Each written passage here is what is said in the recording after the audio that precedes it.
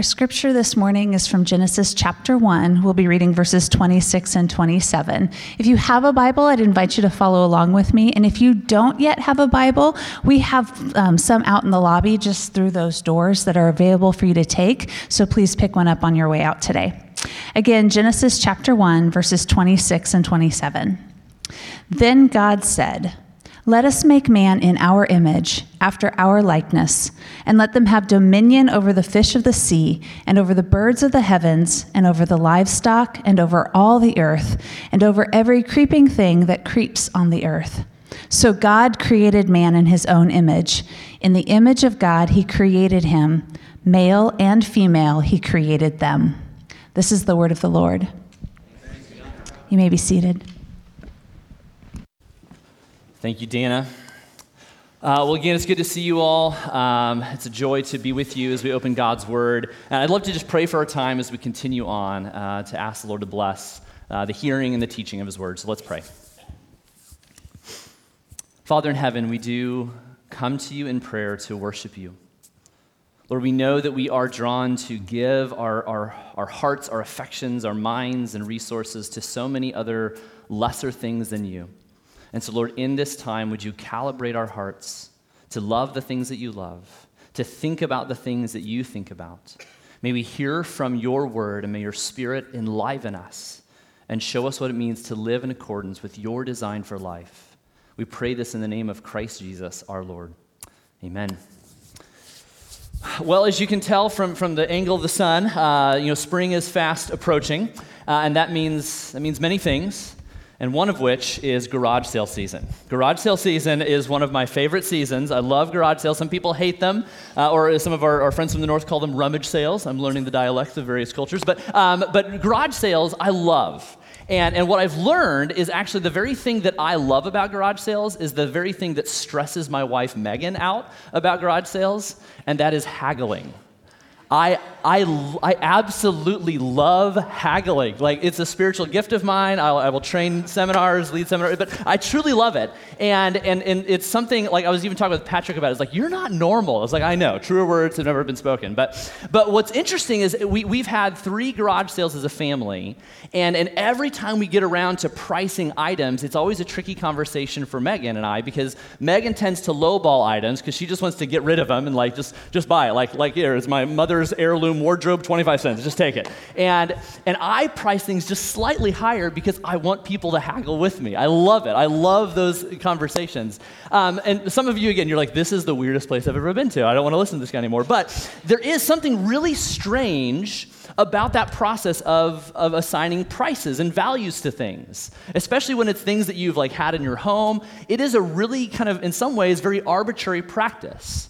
And for example, I don't know if you know this, but the most expensive item ever purchased at the world-famous Sotheby's auctions, what was this? There's a picture of this. This is a teal ashtray. No, just kidding.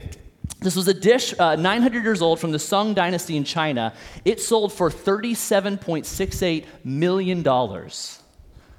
That's ridiculous. This dish sold for $37 million. And the runner-up, number 2, it was this teacup with chickens on it that sold for $36 million. I mean, that's the budget of a small country, for crying out loud. And it's so crazy. How do you ascribe worth to something like that?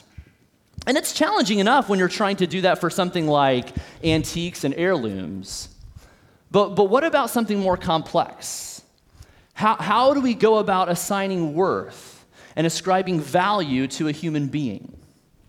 What are the metrics and the standards that we use to determine how valuable a human being is?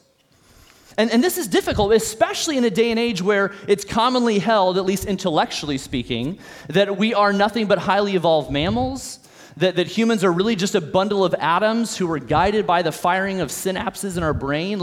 If this is who we are fundamentally, how do we assign and ascribe worth to a human life?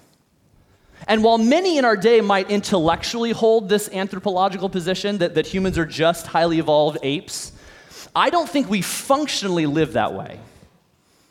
Regardless of your religious convictions or where you find yourself on the faith spectrum, all of us deep down, I think, deny the claim that humans are nothing more than material beings.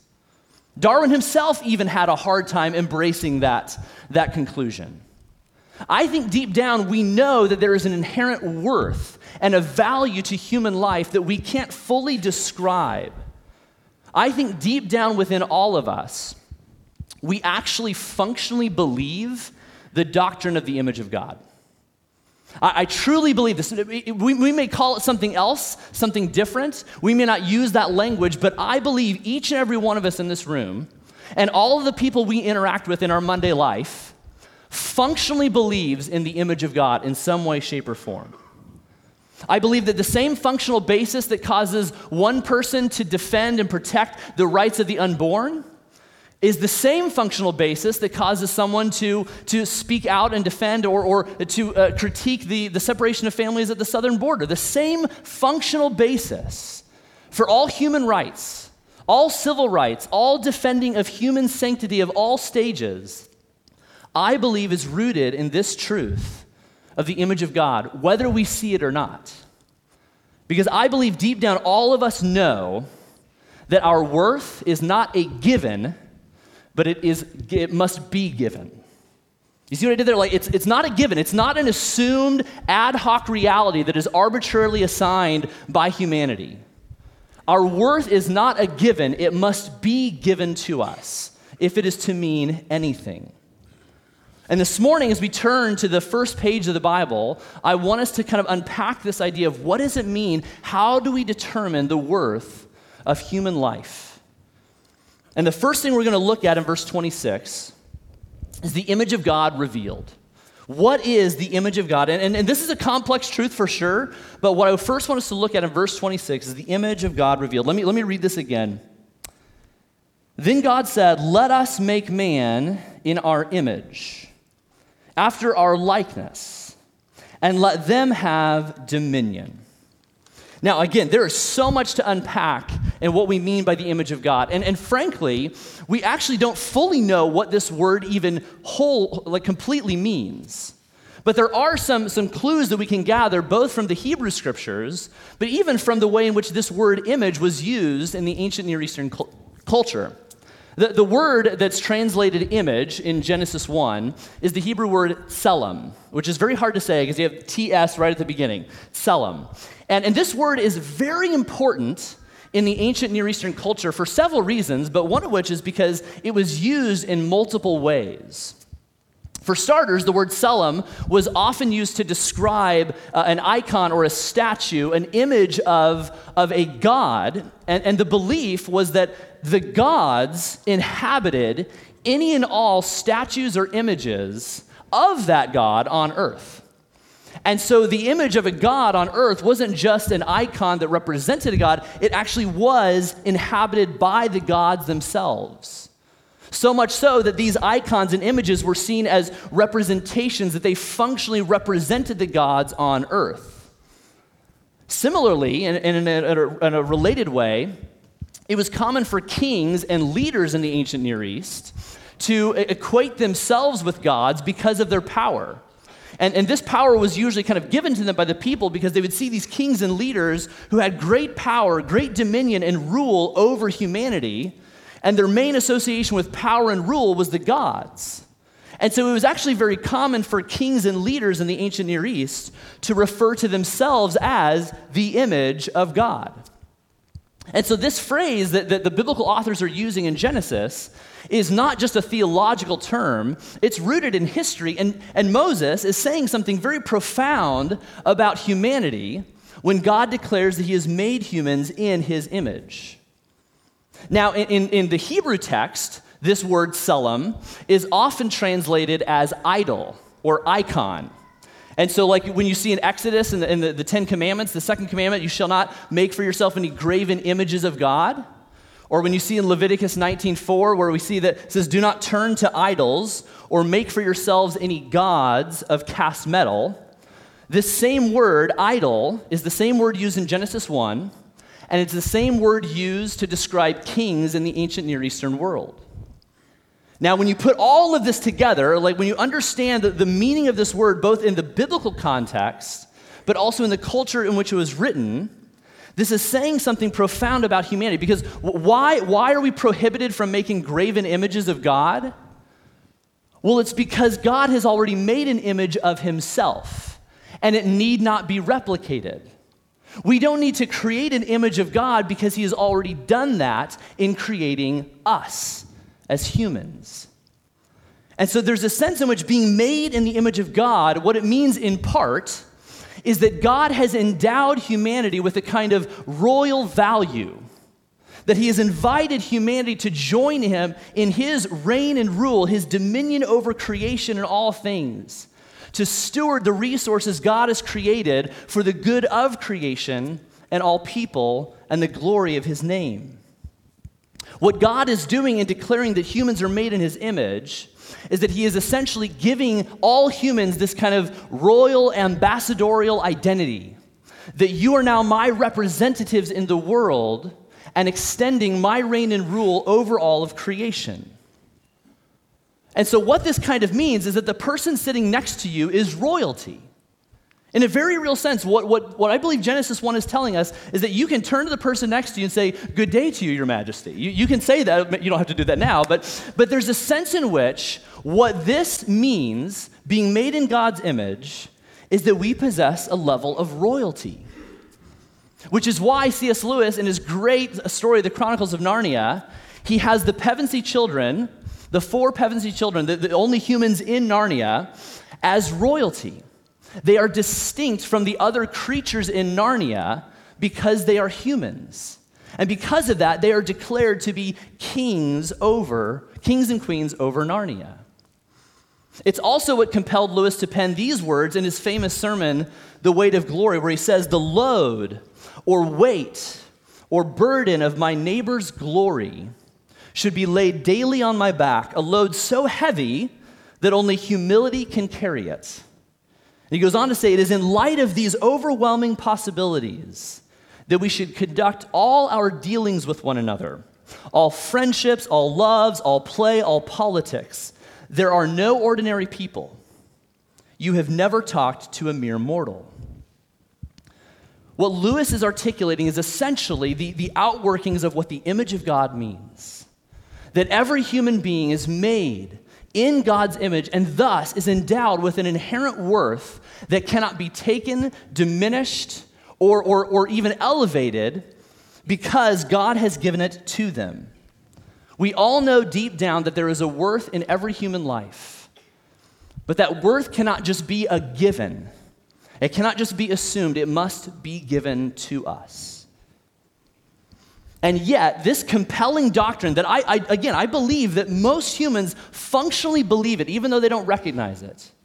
This compellingly attractive doctrine has also been seriously abused throughout human history. It has been distorted and to justify perspectives and practices that are actually horridly antithetical to the image of God.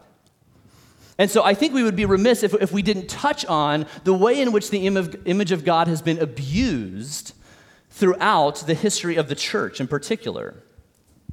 For centuries, many Christians actually believed that the image of God was a dynamic reality, that it was fluid, that it was subject to change, predicated upon one's competencies, their capacities, and their skill sets.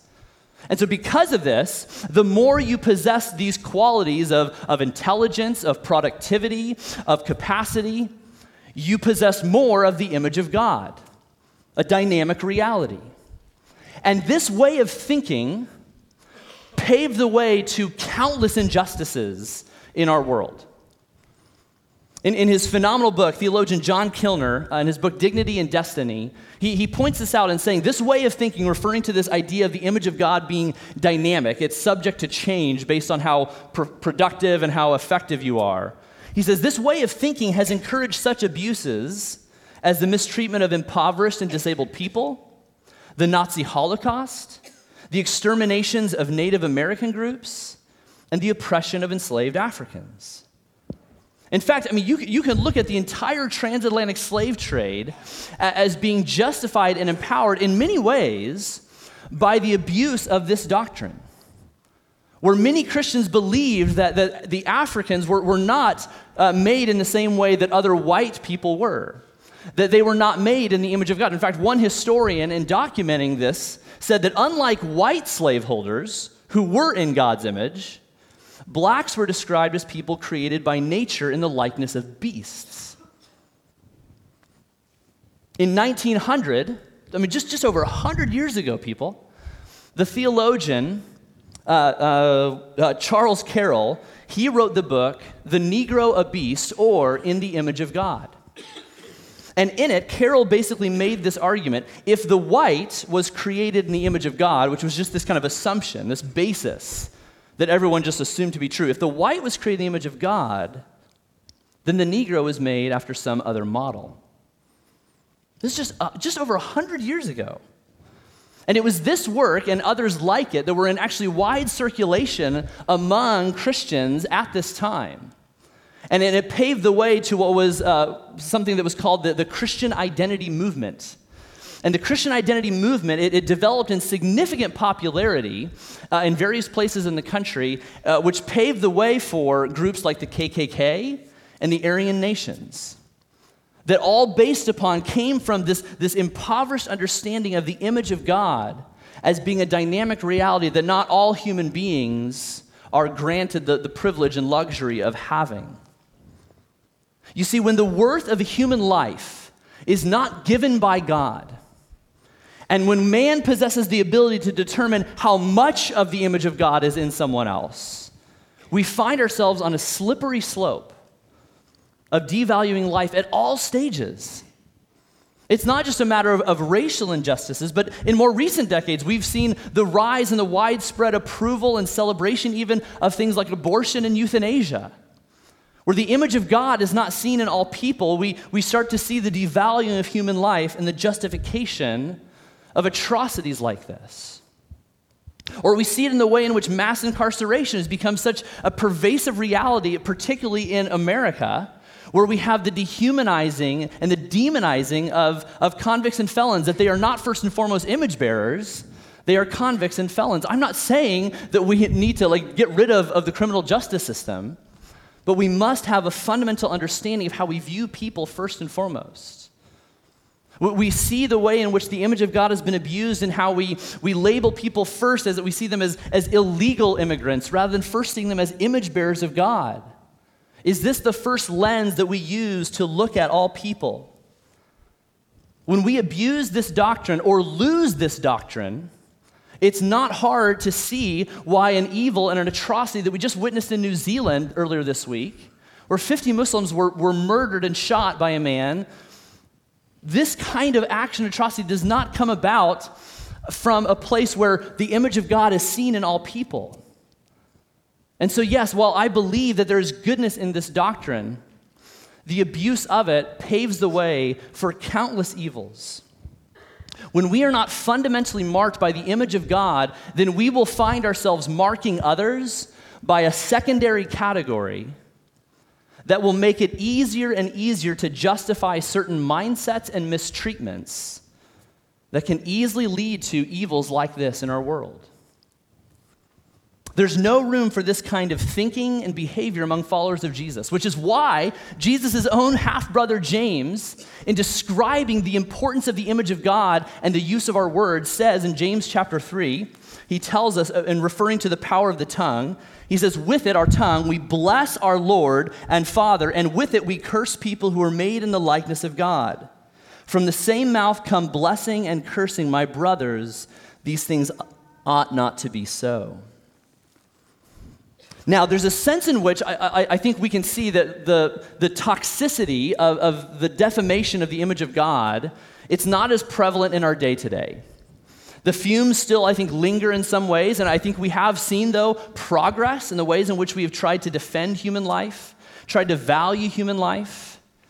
But what's interesting is that the way in which our culture broadly has attempted to do that, it's produced an interesting inconsistency in the way in which we've tried to defend human life by saying the best way to defend human life is to get rid of God, essentially. We must unfetter ourselves from faith and religion in God.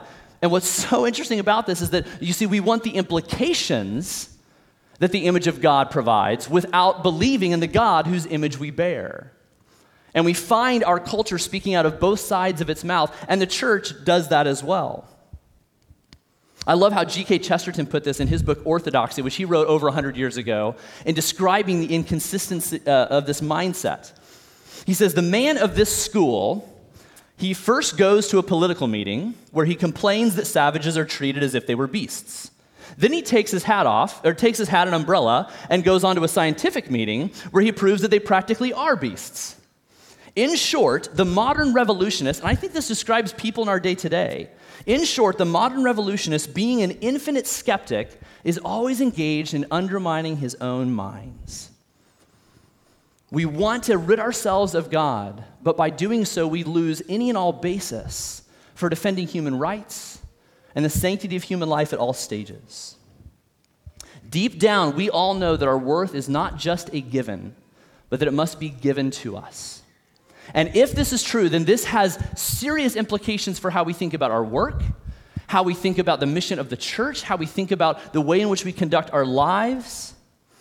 And this is where I just want to spend the rest of our time. As we've seen the image of God revealed, we have a little bit of an understanding of what it means that we're made in God's image, that we possess an ambassadorial royalty, so to speak. We've seen the image of God abused. But what does it look like if we are to embrace the reality of the image of God?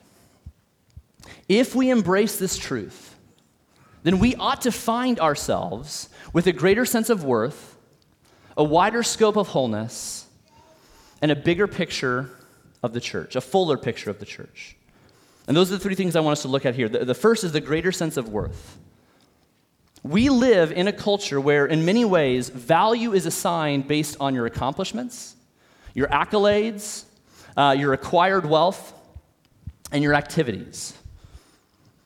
And if that's how we determine worth, when this is our culture's understanding of human worth, then we will find ourselves at best giving preferential treatment to those who are seen as superior, or we will find ourselves kind of devaluing those who are seen as inferior. But when human worth is given to us by God and is not dynamic but is static, then we have a different way of relating to all people. I recently started reading a book called Martin Luther King Jr. and the Image of God. It's a book about Dr. King's understanding of this doctrine that very much shaped the civil rights movement.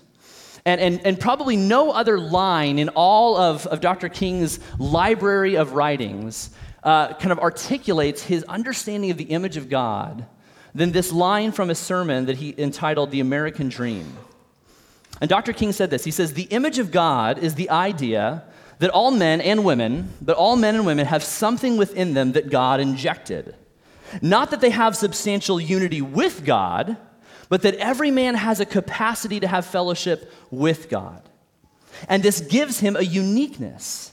It gives him or her worth. It gives him dignity. We must never forget this as a nation. There are no gradations in the image of God.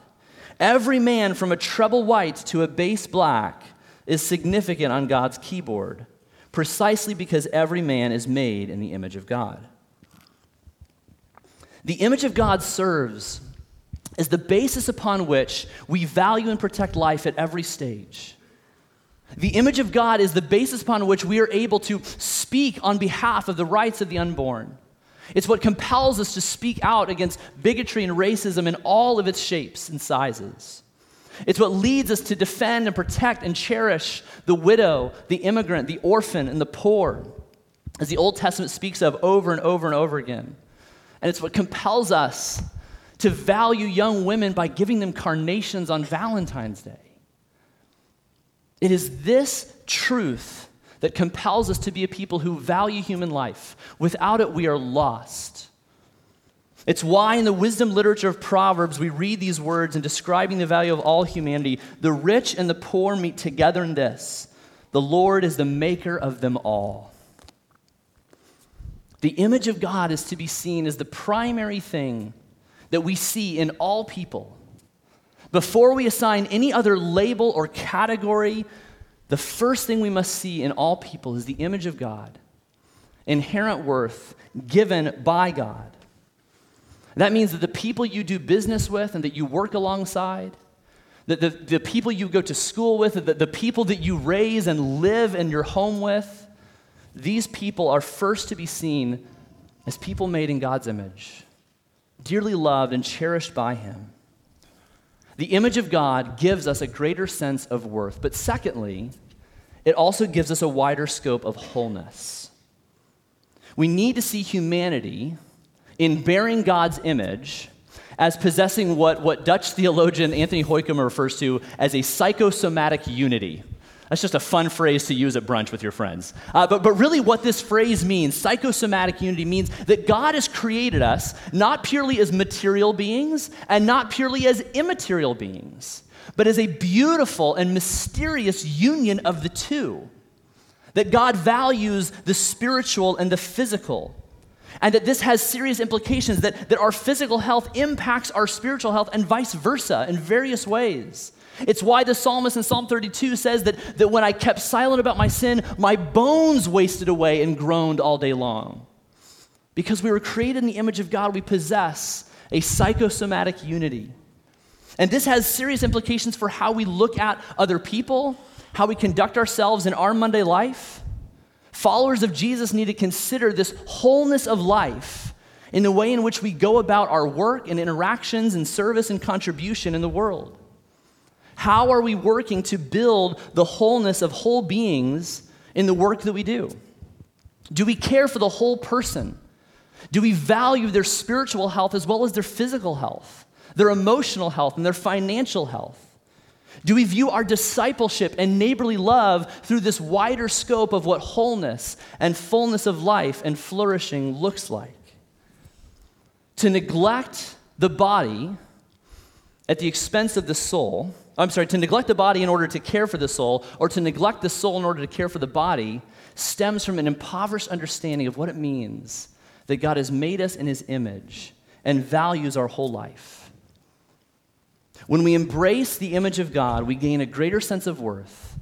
We gain a wider scope of wholeness, but thirdly, we also, as we look back at the grand narrative of Scripture, we see a fuller picture of the church.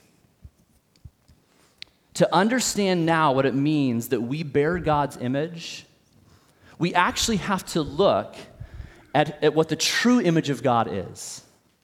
You see, the opening chapters of Genesis, while Moses wasn't fully aware of what he was penning, the words that he is writing in Genesis 1 is actually pointing to. It is an echo of, declaring the true image of God seen in the person of Jesus Christ. You see, the biblical narrative is a beautiful story that from page 1 is preparing us for Jesus, the true image of God, the one who reflected the glory of God perfectly in all forms. Which is why the Apostle Paul, in describing Jesus in the book of Colossians, has these beautiful words to say. It's a longer section of Scripture, but I can't help but read it all. Paul says he, referring to Jesus, is the image of the invisible God, the firstborn of all creation. For by him all things were created, in heaven and on earth. So you're seeing Jesus back at the beginning of creation. All things in heaven and on earth, visible and invisible, whether thrones or dominions or rulers or authorities, all things were created through him and for him. And he is before all things, and in him all things hold together. And he is the head of the body, the church. He is the beginning, the firstborn from the dead, that in everything he might be preeminent. For in him the fullness of God was pleased to dwell, and through him to reconcile to himself all things, whether on earth or in heaven, making peace by the blood of his cross. The image of God that we all bear is actually pointing us to the true image of God in Jesus Christ, who is the head of all things, and most notably is the head of his church, that Paul gives special attention to in his writings. And his church is comprised of people from all tribes, tongues, and nations. That the Church of Jesus Christ is a multi-ethnic institution where all people of all backgrounds have come together who are united now by what Christ has accomplished on their behalf. A people that Jesus is bringing to the Father, making for himself a people from all peoples of the earth, unified together by the redeeming and reconciling work of Jesus through his blood shed on the cross. When we see Jesus as the true image of God, we as image bearers now have a fuller picture of what the church is and what the church ought to be. When we see Jesus as the true image, it compels us to be a people who work towards matters of unity, of reconciliation, of peace and justice among God's people. That the pursuit of diversity within the church is not just a nice quality that it would be nice to have if we could get there, but rather what we see is that it is central to the value. It is a central value to the church of Jesus Christ and to Jesus himself, whose work on the cross is about making all people one through him, making the many one who will one day be one. Recently, I finished a book that was incredibly heavy, but incredibly important. There's a book called The Color of Compromise by Jemar Tisby. And Tisby, who's a phenomenal thinker and writer, lovingly calls the American church to consider and reflect on the way in which the church has been complicit in racist practices throughout history. And I know that's a hard thing for people to read and to process and discover. And as I read, while I found myself convicted and heartbroken and burdened and angered and grieved, I also found myself filled with hope as I listened to Tisby's words as he described why this conversation, why all of this matters, as he painted a picture of what the goal of the Church of Jesus Christ is. In showing us why this is important, he gives us a picture of what is to come, and this is what Tisby says. In that heavenly congregation, we will finally see the culmination of God's gathering, a diverse people unified by faith in Christ. We will surround the throne of the Lamb as a redeemed picture of all the ethnic and cultural diversity that God created. Our skin color will no longer be a source of pain or arrogant pride, but it will serve as a multi-hued reflection of God's image. We will no longer be alienated by our earthly economic or social position. We will no longer clamor for power over one another. Our single focus will be worshiping God for eternity in sublime fellowship with each other and our Creator. Amen? Brothers and sisters, if this is the goal of the church, if this is where Jesus is building everything towards, if this is the picture we see in the last book of the Bible, if this is the culmination of the corporate image of God in all people redeemed by Jesus within humanity, then we ought to be a people who are diligent in our pursuit of a gospel-empowered work towards love and unity and peace and reconciliation among all peoples who are in Christ. We must embrace the truth of Jesus as the true image of God, who has come to make us his own by making us one with him. And that he has done this through his life of righteousness lived perfectly for us, through his death of atonement, paying the penalty of our sin in full, and through his victorious resurrection, conquering sin and death forever.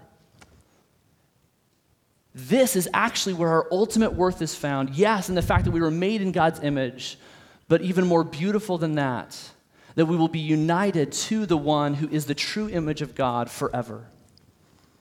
For our worth is not a given, it must be given. And thanks be to God that he has given it to us in full by giving us his Son, the true image of God. Let's pray. Father in heaven, we come to you as people, Lord, we functionally believe that there is value and worth in all human life. And Lord, also while we find ourselves inconsistently living with that truth, Lord, we ask that you would open our eyes to see how we have failed to see the value of all human life and all people. Lord, I do pray for your Spirit to bring that sense of conviction in our hearts. Show us what we do not see. Show us how we have created a gradation in the image of God in all people. But Lord, more than that, as we repent of our sin in those ways, Lord, would you fill us with the knowledge of the true image of God, Jesus Christ, who came to redeem us, to forgive us, and reconcile us to you, so that we might, through your grace, be agents of reconciliation in this world. Lord, may we leave this place and look upon every person that you send us into contact with. May we see them as people created in your image that you love and cherish. And may this form and shape the way in which we live our lives, the way in which we go about our work, the way in which we conduct ourselves in school and live within our communities. May we do this, Lord, reflecting your glory for our good and for your glory, we pray. Amen. Our benediction this morning is taken from Romans 12, verse 9. Let love be genuine. Abhor what is evil. Hold fast to what is good. Love one another with brotherly affection. Outdo one another in showing honor. Go in peace.